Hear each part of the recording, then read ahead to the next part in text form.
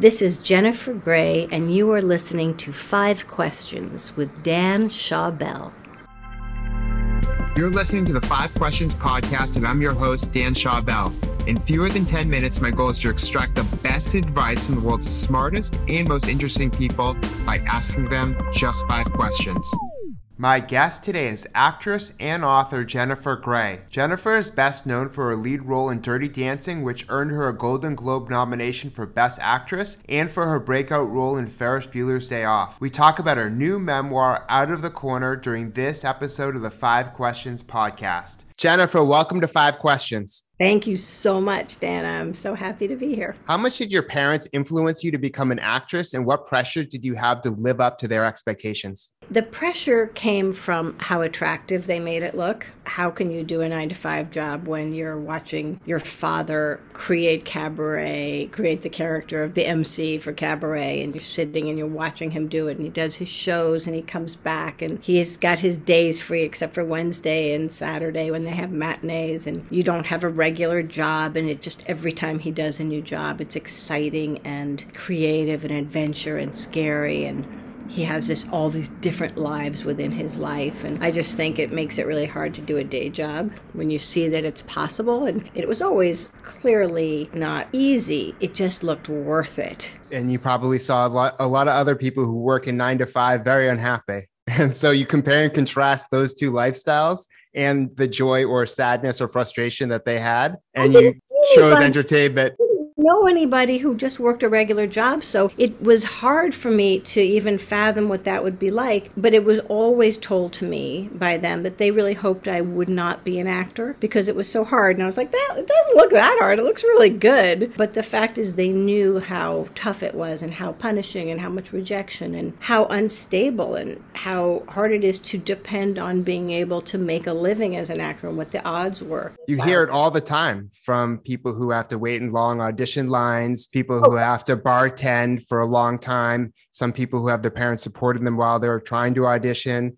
These stories get around. And why did you create narratives of your life that weren't in your best interest? And how have you used your memoir, Out of the Corner, to rewrite your story? I never consciously created a narrative that would make me feel disempowered or betray myself or recognize that I was doing myself a disservice, of course. It was more the way life goes. Sometimes you notice that you feel in a corner. You feel like you can't have any agency to move yourself out of a bad spot. And it feels like the devil you know is better than the devil you don't know. And just so much fear of maybe I can't or maybe there's nothing else. And I think it's really, really common to feel like we are stuck. The idea of unpacking my story and recognizing, instead of looking at things having happened to me, I looked at it through the lens of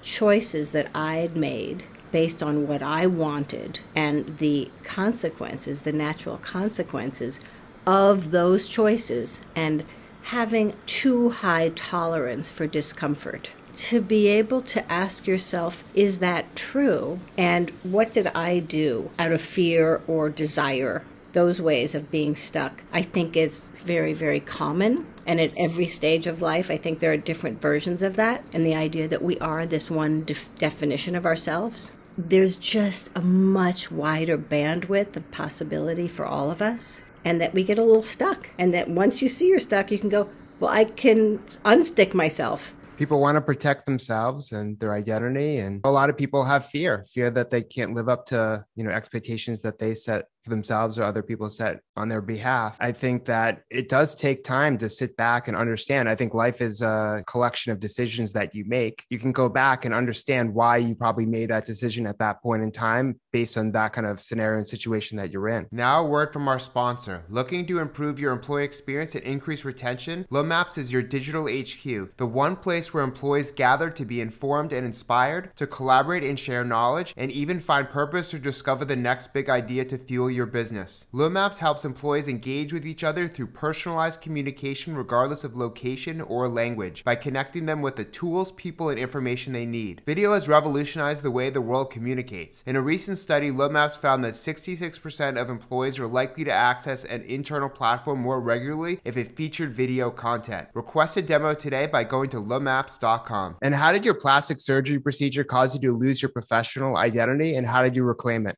I was going to have to divest all of the things that I had grown up thinking were the things I needed to do in order to be a successful human being. Work really hard, be really good actress, get great parts, get awards, and have the respect of my community.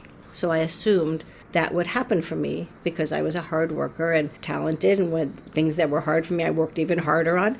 And when that didn't happen, when it went haywire, there was no sense to it except I had to surrender the idea that anybody was going to understand me or treat me with the respect that I believed I deserved. The idea of being a public person with a story that was untrue, I had to basically decide who I was from the ground up, and that was the turning point of recognizing that I had to be okay with people not liking me, recognizing me, knowing me, misunderstanding me, and then having to basically figure out a new definition of success, a new definition of who I am as a being, not as an actor, not as a public persona, not as somebody who's talked about by people who don't seem to have other things to discuss. To me, it was like I had to stop caring. And what I had to do is start caring about other things because I was interested in too many things and interested in having a new life. And so I created a new life for myself. That's what it always comes down to. And that's where we live in our kind of happiest, truest, most authentic state as well. And you're most known for your lead role in Dirty Dancing. What were the biggest challenges making the film, and what lessons did you learn from the experience that helped you throughout the rest of your career? The hardest thing about making Dirty Dancing was also one of the greatest things. One of the hardest things was I'd never been a lead before, and I was in every scene of the movie. The production was beset with challenges. It was famously almost cursed by low budget, rain, bad weather, freezing lake, having to paint the leaves green because they were turning brown because we were shooting in the fall and it was supposed to be this summer. For me, I found it to be hard in the sense that I'd never been a lead and I was chasing my tail, not really eating well enough, so stressed. It was down and dirty. It was not glamorous. It was so funny because when you watch it, it just looks like such a great time. But what I learned was everybody on that movie was giving it their all. Everybody cared. Nobody was getting paid well. Nobody believed anyone would even necessarily see it. What I learned when movies or plays or anything creative, when there's not a lot of money and there's not a lot of time, sometimes I believe that that kind of energy is a member of the cast. There is a sense of urgency and desperation and a realness that happens because things are really happening. Beautiful.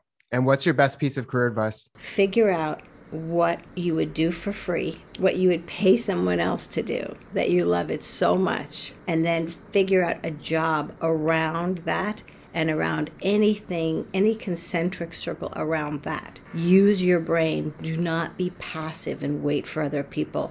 Create projects for you and your friends. Imagine and manifest the movie or TV show or patent or invention or cool ideas. I think to work with people who you love or respect and work together, if it's hard to do by yourself, just find someone who you think is smart or has a different skill set and just like brainstorm about things that excite you and only do that. Thank you so much for sharing your wisdom, Jennifer. To follow her journey, you can read her book, Out of the Corner, and find her on Facebook, Instagram, and Twitter, where she shares her appearances, insights, conversations, and memories. To watch the full extended video version of this episode, go to youtube.com/DanShawBell, and please remember to rate and review the 5 Questions podcast on iTunes.